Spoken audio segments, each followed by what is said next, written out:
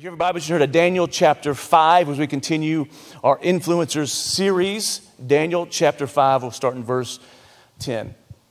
I don't know about you, but I did not grow up in church. I didn't have very much church influence.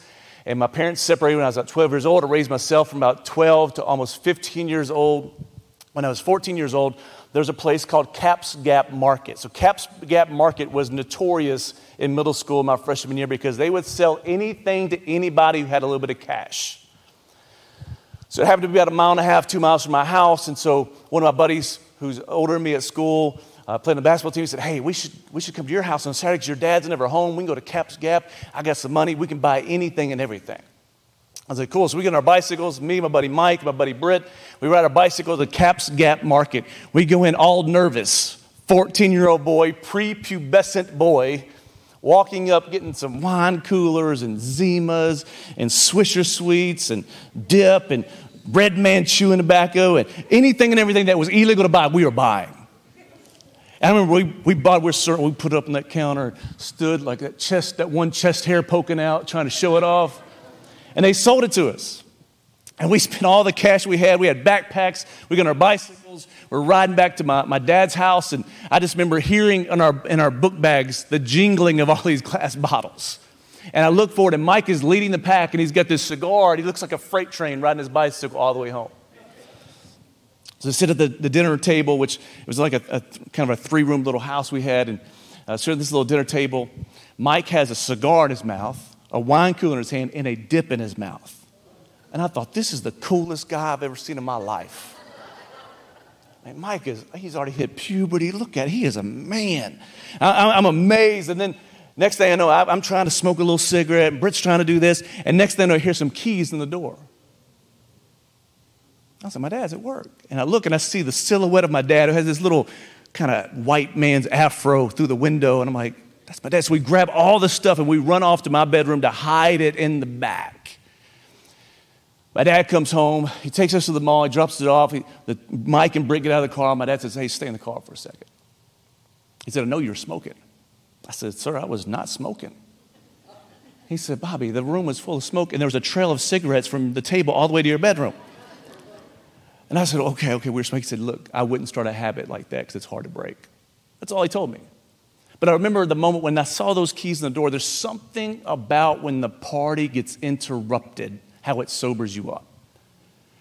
And in this story in Daniel 5, there's the story of Belshazzar. He's the king. They think he's actually the third king. Nebuchadnezzar was the first king of Babylon. Then there's another king. Belshazzar is his son. They think his dad was off at war. Belshazzar is here. They're having the party of their life, right? Which is incredible because Babylon is kind of in the beginning of a falling state.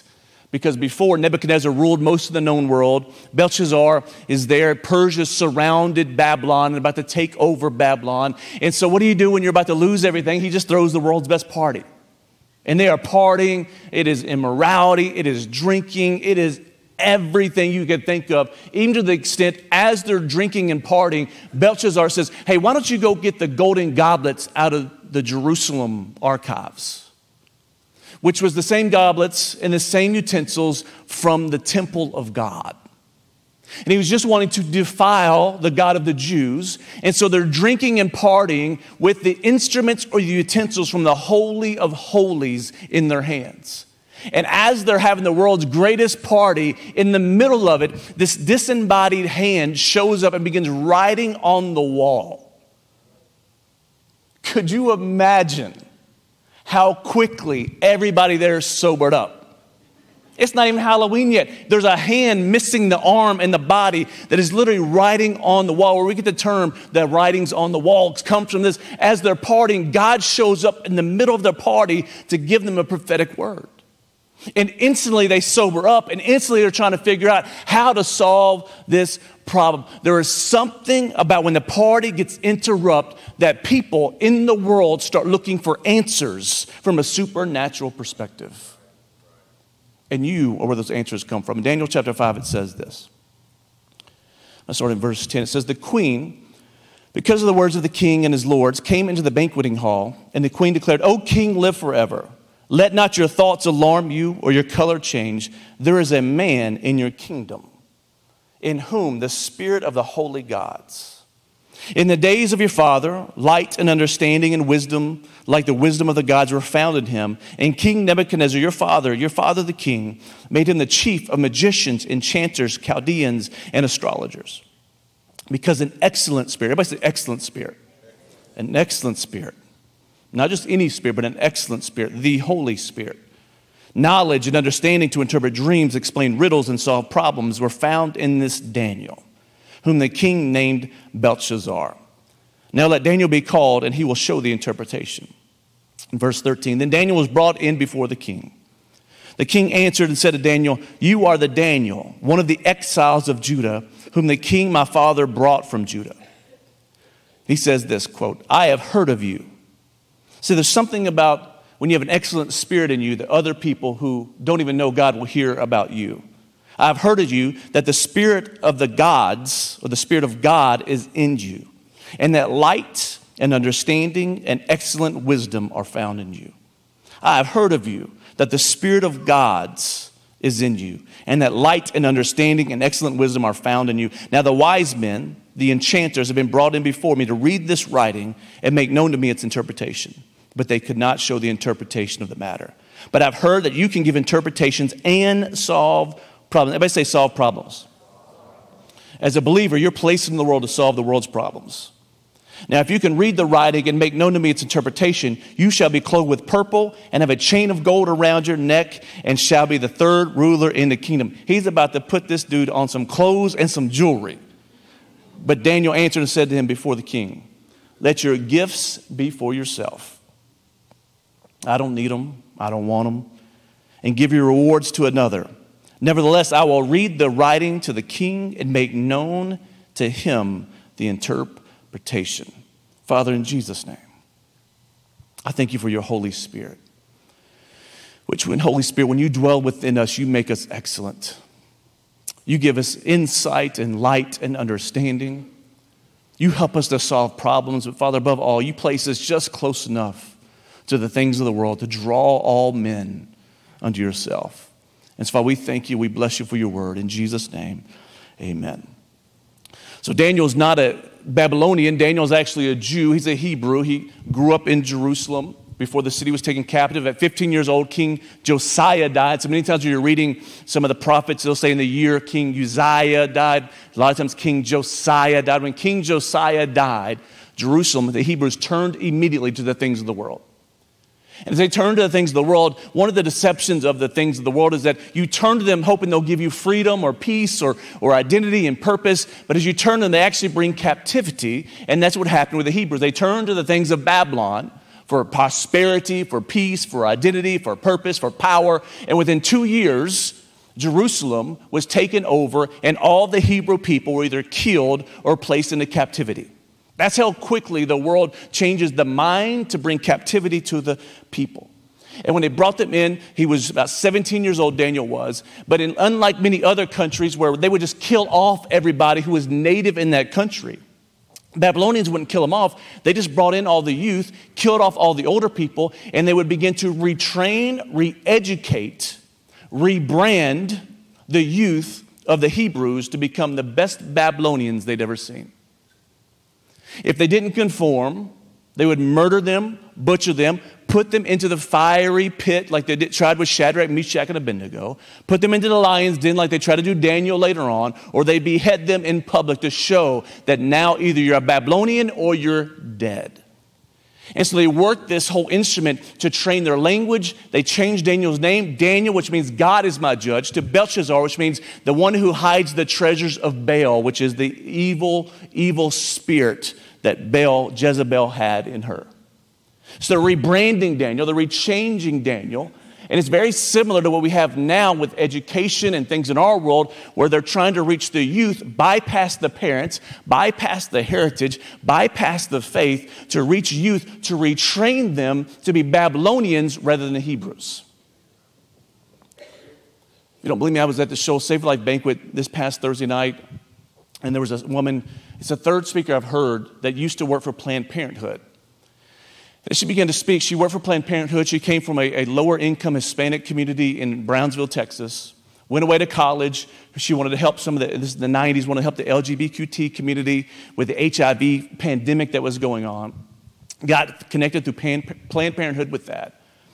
Got hired by Planned Parenthood because she was a woman of color, which was their market. They wanted to reach lower income areas. Made her a sex risk education trainer in schools and local outreach. And some of the things she said was mind-blowing, that the whole purpose of this sex risk education or awareness was the marketing campaign for abortions. And she said when they go into schools, they purposely go into schools to bypass families. There is no sex risk awareness. It is all about encouraging sexual promiscuity and immorality in kids as young as 12 years old. In order to, things they would actually do to children in classrooms was they would have them yell out every slang word and slanderous word about their own sexual organs or sex in general, and they write it on the board to create a collage of all the objectifying things about their own bodies. And she said because they want the kids to objectify their bodies because then their bodies are no longer theirs, they're an object to be used by other people. So much so that she began to watch. In one classroom, I won't tell the story because it was grotesque, that she basically told the girls, she said, you don't have to do that if you don't like that. You're telling me this produces a negative result to you. Why are you still doing it? And the little girl, 13 years old, says, well, you're saying I don't have to do sexual acts? And she said it went against all Planned Parenthood doctrine and policy and procedures to say no, that you could do absolutely. She said, no, you don't have to do that. So if there's something that bothers you or hurts you, you don't have to do that. And she said all these kids looked amazed because Planned Parenthood told her if you tell a kid not to have sex, they feel judged. But these kids were not looking judged. They were looking amazed. And they said, you mean we don't have to do this? And she said there's a generation of kids that are waiting for adults to actually tell them the things that are good for them and tell them what things are bad for them. And what they were trying to say, what she was trying to say, is it takes a family to raise a kid, not the culture. And what happened here in Babylon is that they bypassed the family. They killed the moms and dads, brought the children into Babylon, brought them to Babylonian schools, changed their names. So now their identity was not their family heritage. Now their identity is the Babylonian heritage and culture. And then began to indoctrinate them with the things of Babylon. And Daniel is in this situation. He's 17 years old, but what the world tried to do to Daniel, they could not change him. I don't know who his parents were, but they must have did a really good job. That this young man, by the time he was 18, would face Nebuchadnezzar and would stand his ground. In this part of the story, he's about 80 years old, and he's faced with the struggles and problems again. And so what you need to understand is Babylon is an ancient city, yes, but it's also a spirit.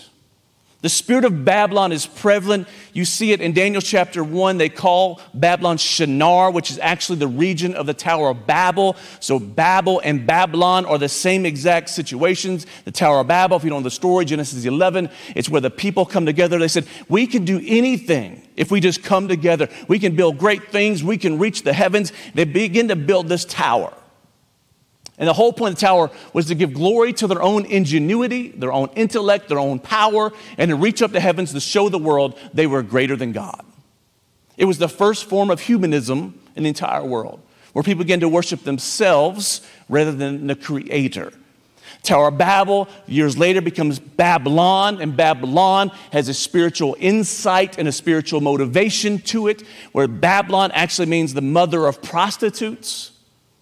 Babylon is this culture that's high on humanism, high on sexual immorality. It brings the two together to lift up the image of whoever the king or president may be. Nebuchadnezzar makes an image to himself. People have to worship him and conform to his image. And you see it over and over and over again. You need to realize that the spirit of Babylon is present.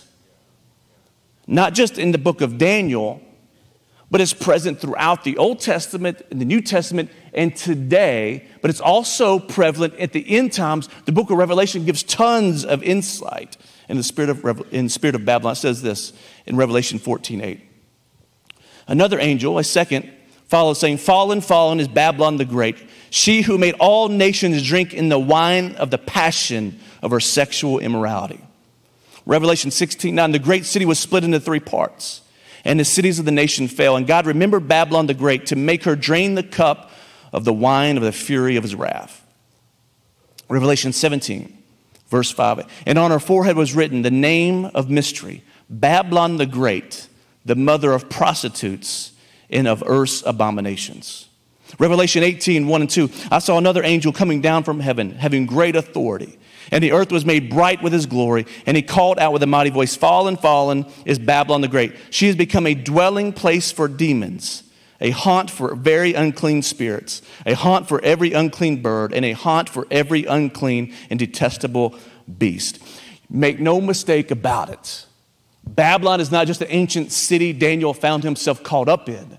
It was an ancient spirit that's still alive today that Daniel found himself in spiritual warfare against.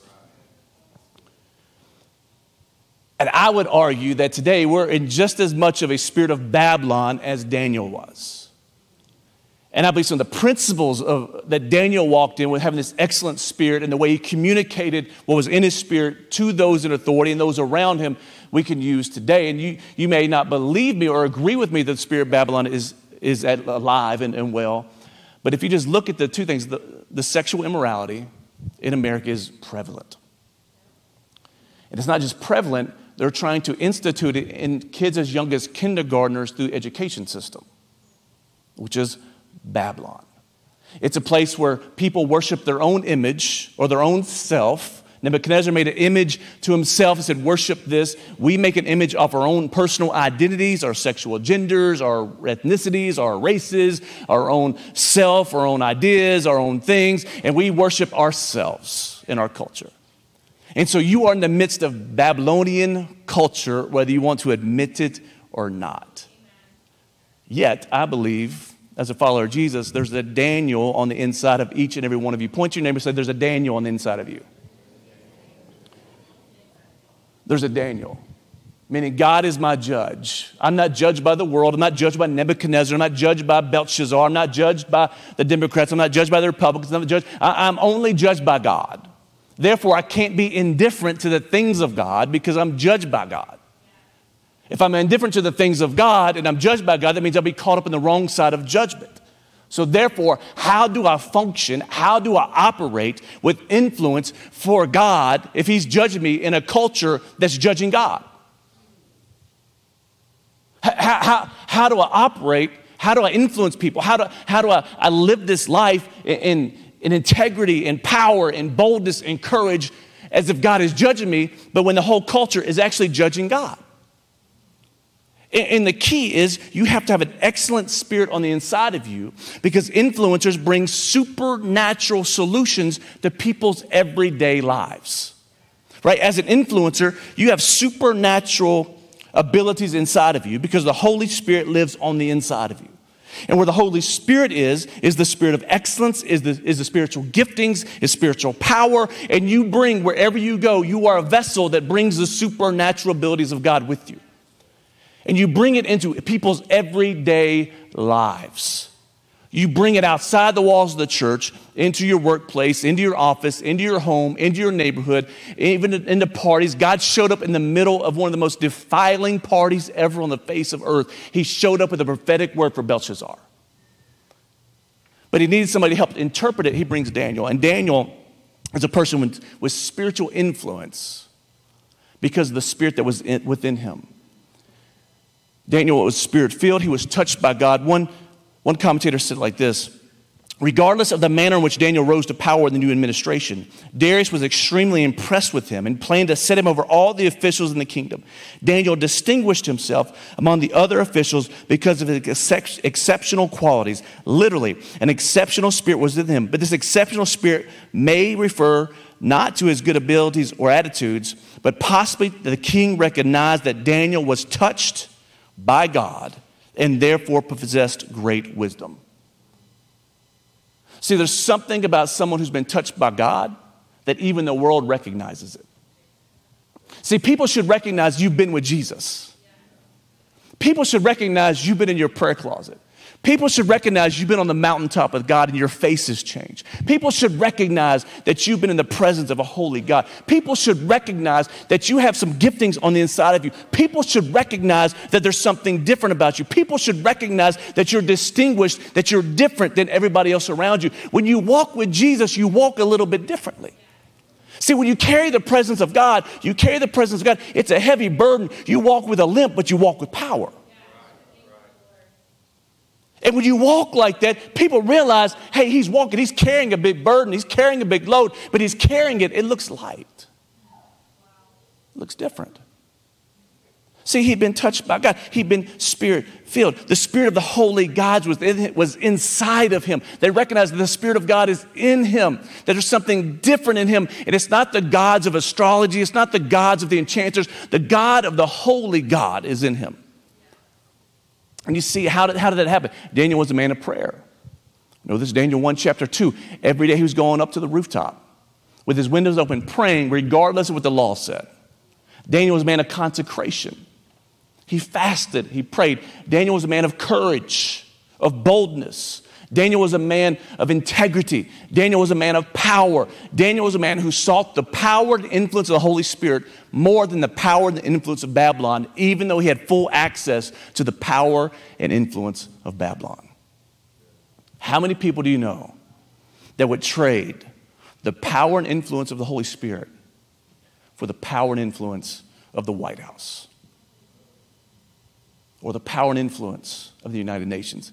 I can tell you a lot. Because we've seen it in the last few decades, people trading, pushing the things of the Holy Spirit back into a back corner of the room so they can have influence in politics or government. And I will tell you, I remember Billy Graham once said, they asked him, will you ever run for president? He said, why would I ever take a demotion? Do you realize that the only way you can get the power of the world is to sacrifice the power of the kingdom? But if you sacrifice the power of the world, you receive the power of the kingdom. And Daniel realized that, and God gave him this immense amount of power and excellence. And even in that, he was forgotten about. Could you imagine? Daniel had already interpreted dreams for Nebuchadnezzar. He'd already demonstrated influence in the kingdom. He'd already been this guy that was set apart, that was distinguished, had this excellent spirit. Yet this party's going on, and as the party's going on, he's overlooked. Daniel's helped Nebuchadnezzar set up his kingdom. Now he's helped Belshazzar. He'll help Darius later on. He sets up all this influence, all this wisdom, all this power in the kingdom of Babylon. Yet he's forgotten about. He's overlooked. And you may realize that sometimes it feels like as believers we're overlooked. Maybe at your office, it feels like as a believer you're overlooked. You don't get invited to the certain parties. You don't get invited to certain conversations. Maybe you're a teenager. You feel like at school, because you really follow Jesus, you're in love with Jesus, that you're overlooked by certain people groups or peer groups, or maybe you don't get invited to certain functions or events. Maybe as a believer in your family, you get isolated. You're overlooked by people in your family. You don't get invited to certain family functions. Praise God. You get dismissed. Like as believers, we get overlooked by the things of the world. Right? It seems like we get overlooked until an election comes and people want our votes. But they don't want our influence in the three and a half years before then. Like as believers, we get overlooked because we look like we're party poopers instead of party givers. And Daniel's this guy that every time he's been brought before the king, he's brought no word from God to whoever was in authority. And I want you to know that you may be overlooked, but you will be remembered. You may be overlooked. As believers, you will be overlooked. But at some point, you will be remembered. Because how could they forget about Daniel? Like Daniel, this incredible, even the queen remembered Daniel, but she'd forgotten about him until it came to a heart point. See, who cares about Daniel while the party is still going on? Who cares about Daniel or the afterlife while you're still young and you're still healthy? Who cares about the peace of God while they're in a peaceful season in life? Who cares about the healing of God while your body is still healthy and thriving? Who cares about the comfort of God while you're living in a good economy with a good job and a good credit card and everything is going extremely well? Who cares about the forgiveness of God when they aren't experiencing the consequences of their sin and their mistakes? I will tell you, no one cares about Daniel. No one cares about the excellent spirit. No one cares about Jesus. No one cares about the Father's opinion. No one cares about the Holy Spirit while things are going well. While the party's still going on, no one cares what God thinks about the party. But when the party is interrupted, all of a sudden people start looking for somebody, anybody who has some answers to why the party got interrupted. I don't know about you, but in high school, we had some parties. I remember as soon as you heard the word cops, the party was interrupted, people sobered up. Guess what we started trying to do? We started trying to clean up the mess. We started trying to throw away certain stuff. We started trying to get the furniture right back on the carpet in the exact same indentation it was before. You try to hide some people. You try to put some things away. You start trying to get things in order and clean up. Guess what? When life is happening, people forget about the order of God. But as soon as the parties of life are interrupted, people start looking for people who can figure out how to get their lives back in order. How to get the furniture back in the place where it's supposed to be. How to get their lives back in the place it's supposed to be. How to get their relationships back in the place it's supposed to be. No one cares about the influence of God while the party's still going on. But as soon as the party's interrupted, you best believe they're looking for somebody with an excellent spirit. Somebody. Who can we call? Who can figure out this writing on the wall? Who can figure out what's going on in the culture? Who can figure out what's going on? I remember when 9/11 happened. People who did not believe in God, all of a sudden were believing in God. When COVID happened, initially, people that didn't believe in God were wondering, what is going on? Is this the mark of the beast? Is this They're all trying to ask questions that are supernatural in the root system. Why? Because the party was interrupted. So guess what? You may not have the influence you want right now. You may feel overlooked. But you know who was overlooked? David was overlooked when it was time to ordain a king. He was in the shepherd's field on the hill, and they overlooked him. But guess what? All of a sudden, they remembered David. Joseph had interpreted dreams. He's in the basement of a dungeon, and he's going through hell in a handbasket. But all of a sudden, they overlooked him, but all of a sudden, they remembered, there's Joseph. He can interpret some dreams. Daniel's lots of ways, 80 years old at this time, probably living in his retirement age, and they're going through all this stuff. There's some handwriting on the wall. Guess who they remembered? They remembered Daniel. You may not be remembered right now, but when the things get out of hand, you'll be remembered. In your office, you may be overlooked right now, but when somebody starts having a down season, they go through a difficult season, there's a diagnosis of cancer, there's a loss of a loved one, there's layoffs coming. Guess who they're going to remember? That person they've watched handle everything with excellence. At school, you may not feel like you have any influence. You may feel completely overlooked. Nobody remembers you. Nobody knows your name. But when things start to get rough at school, when that classmate doesn't get to the college that they're going to get to, or their parents start to get divorced, guess who they're going to come to? They're going to remember that person with the excellent spirit. At your job, your factory, you may feel completely overlooked, unimportant. But guess who they're going to come to when they hit that hard spot? You may be overlooked now, but you will be remembered.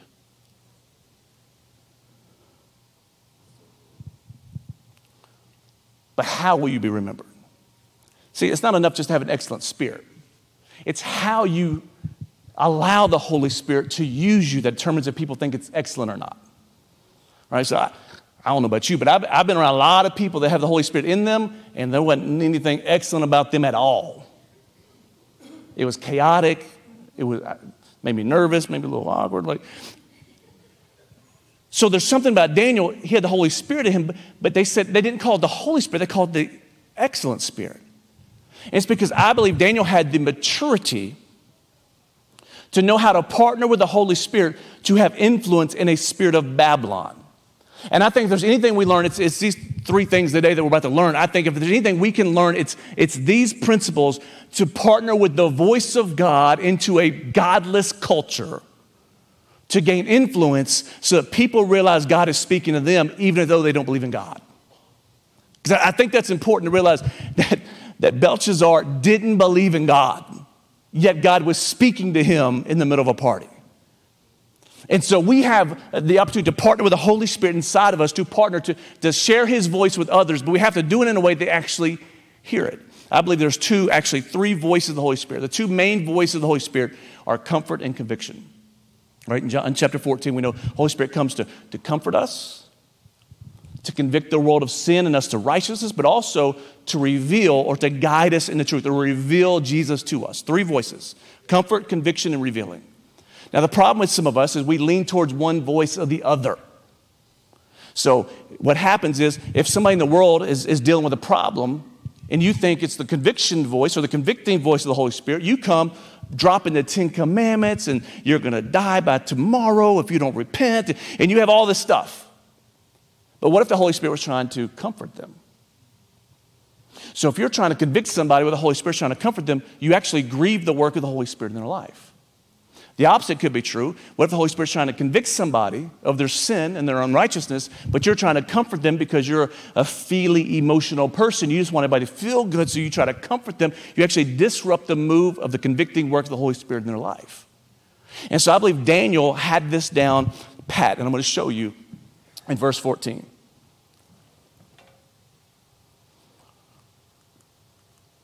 In verse 14, he says this. He says, I've heard of you that the spirit of the gods is in you, and that light and understanding and excellent wisdom are found in you. First of all, I think you should be close enough to the people of the world to be approached by them when they need you, but distant enough that they realize that the Spirit of God is in you.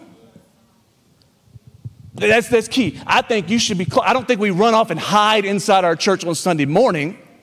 I think we get close enough that people see us and we can be approached by them, that they can see that we're there for them, that they can come to us, that they can be there with us, they can be there for us, but we shouldn't be so close that they confuse us with them. That we're close enough they can hear about us, but then they see the Spirit of God is in you. You should be close enough to be known by them, but not so close that you know them so close. He says, I've heard of you that the Spirit of God is in you. Do you realize that the Spirit of God is also in you? That the same Spirit that was in Daniel is actually in you. Actually, to a greater measure because of the blood of Jesus Christ. So if he had an excellent spirit, you have a much more excellent spirit because the blood of Jesus has cleansed you and made you a temple of the holiness of God. And so you need to be close enough to them they can approach you, but you need to remember that the Spirit of God is in you, and that everywhere you show up, the Holy Spirit shows up with you. If you show up at work, the Holy Spirit shows up with you. If you show up at school, the Holy Spirit shows up with you. If you show up at the bar, guess what? The Holy Spirit shows up with you, and he should be grieving you and convicting you and making you feel like boo-boo. Why? He's in you. There's nowhere you can go to hide from him. Even David said in Psalm 130, where can I go from your spirit? Where can I flee? Can I go to Sheol? Can I go? Where can I go? You can't get away. Once you've been touched by the Holy Spirit, you can't get away from him. You may feel like he's distant, but he's still there. And so you need to know that he is in you. But here's the key. So Daniel had the God of the Holy Spirit inside of him, but the way he communicated that was completely different. With light, with understanding, and with wisdom. He didn't show up with a bullhorn to tell Belshazzar, you are going to hell. You're about to die, my friend. His voice was light, understanding, and wisdom. Light is the persuasive voice.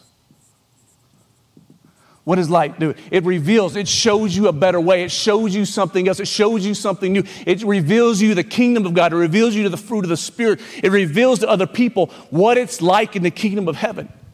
Understanding is the prophetic voice. This word in some translations is actually insight, prophetic insight. They can understand. You're sharing what God's point of view is in a situation. But wisdom is pastoral. You have all three voices inside of you with the Holy Spirit.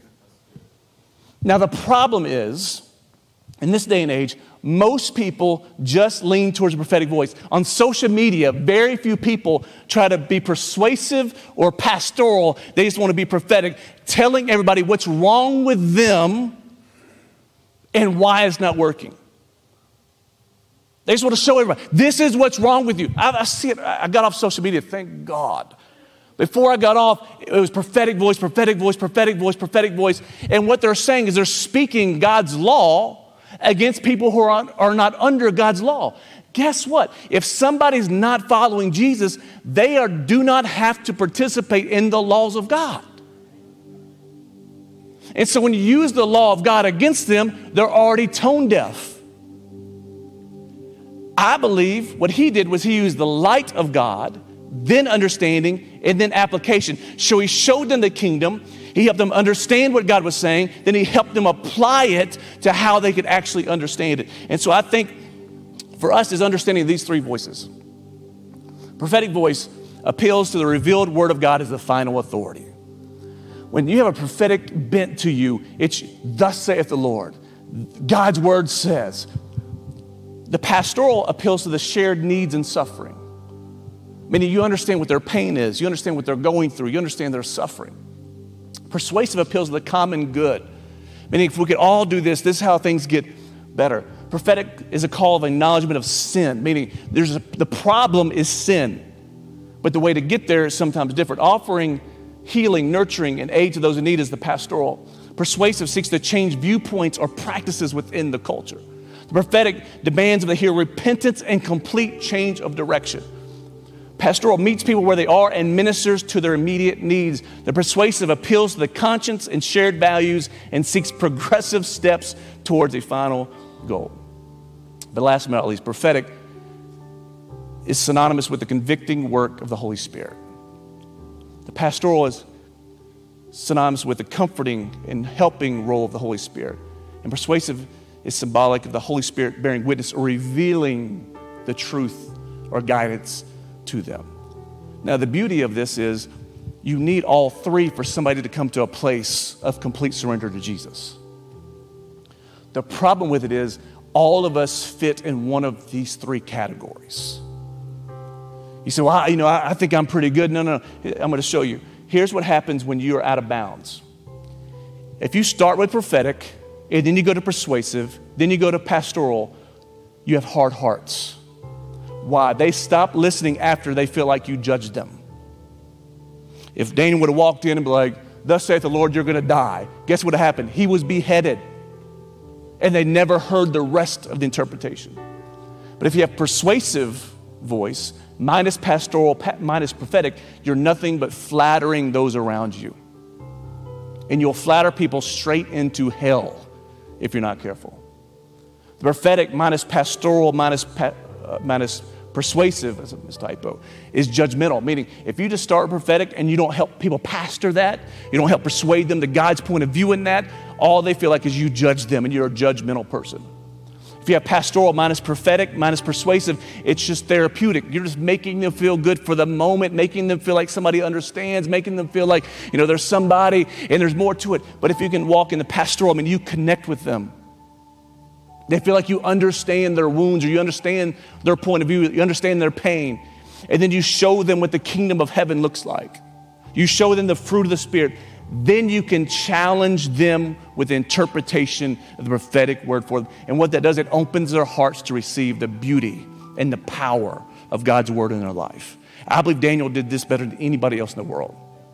So the three voices you need. One, you need a persuasive voice, which is a voice of light, meaning when you show up, you are the dimmer switch that begins to light up the darkness wherever you go. That means you got to realize you live your life with people watching you. When you're the light, people always see the light when it walks into the dark. And so people are watching you. When you show up, you should be able to turn on the light or brighten up the day with the fruit of the Spirit in the people's lives around you. Like you should add value. You should solve problems. You should bring solutions wherever you go because that is the light that you bring. You have to have a persuasive light. But you also need a prophetic voice. What is a prophetic voice? It's spiritual understanding. And I will tell you, people are desperate right now for a prophetic voice. You don't believe me? People are looking for people who understand what is happening supernaturally in the world. If you don't believe me, just look at how many people have stinking crystals and gemstones around them. If you don't believe me, look at some of this new age stuff going on in the world around us. People are looking for supernatural power and solutions and understanding, and you have it on the inside of you. You show up and there's supernatural understanding in you. You have to use your prophetic voice to help people realize, hey, the suffering in the world is nothing but a birth pain to the delivery when Jesus comes back and delivers us out of suffering into a new heavens and a new creation and a new world that we as believers get to be part of. You see all this stuff go, the violence, all that is a symptom of sin. It goes back to the Garden of Eden. It's always been there because the world is broken, but Jesus came to rebuild and to remake and restore all that was torn down the Garden of Eden, to remake and rebuild. You have a prophetic voice and understanding, but you also need a pastoral voice. A pastoral voice is a voice of wisdom, which means you help people understand what God is saying to them and help them walk it out and live it out. Meaning, wisdom is one of the most attractive things in the world. Why? Wisdom is nothing more than, I've experienced things. I'm going to share my experiences with you so you don't have to experience what I experienced. It's a fruit of the Spirit. It's a gift of the Spirit. Do you realize that's a gift? When Paul in 1 Corinthians 12 lists all the gifts of the Spirit, you know which one he starts with? Wisdom. Dr. Kendall, one of my mentors, says he believes Paul wrote those in the order of significance. That before you have words of knowledge, before you have tongues and interpretation, before you have prophecy, you need wisdom. Meaning you have the gift of wisdom. And Proverbs says the wisdom's more valuable than rubies. Do you realize when you leave, you may not have rubies, you may not have diamonds, you may not have gold, but you've got some rubies on the inside of you. And people need those. You need a persuasive voice, a prophetic voice, and a pastoral voice. Persuasive voice, prophetic voice, and a pastoral voice. Because we are Daniels living in the midst of Babylon. And you have an excellent spirit on the inside of you. But the way you use your voice will determine if you have influence or you don't have influence. If you would just bow your heads and close your eyes just for a second.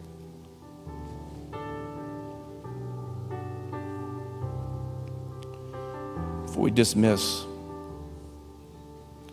just talking about just the influence of Babylon. It's really interesting. We just see how hard the Babylonian culture worked to rebrand, to re-educate, to retrain, to re-identify the young Hebrews to be Babylonians.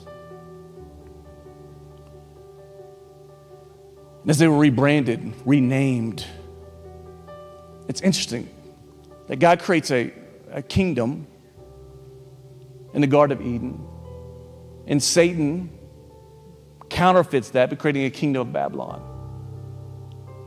You have a name in heaven, like Jacob had a name in heaven. His name was Israel, but you have a name on earth, which is the name of Babylon, that maybe people called you by.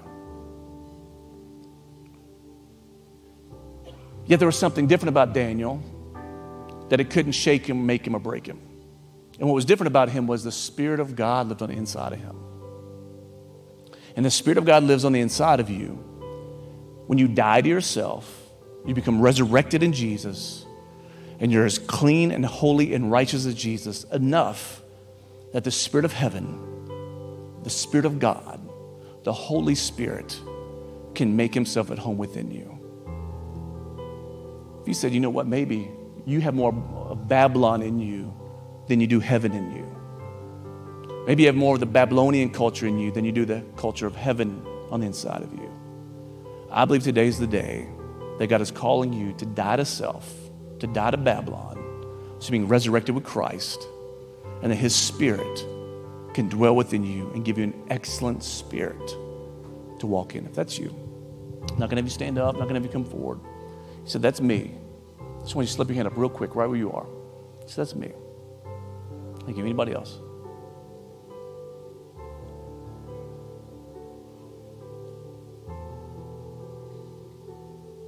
Wait one more second. Father, in Jesus' name, thank you so much for the blessings, the power, the gifts of your Holy Spirit.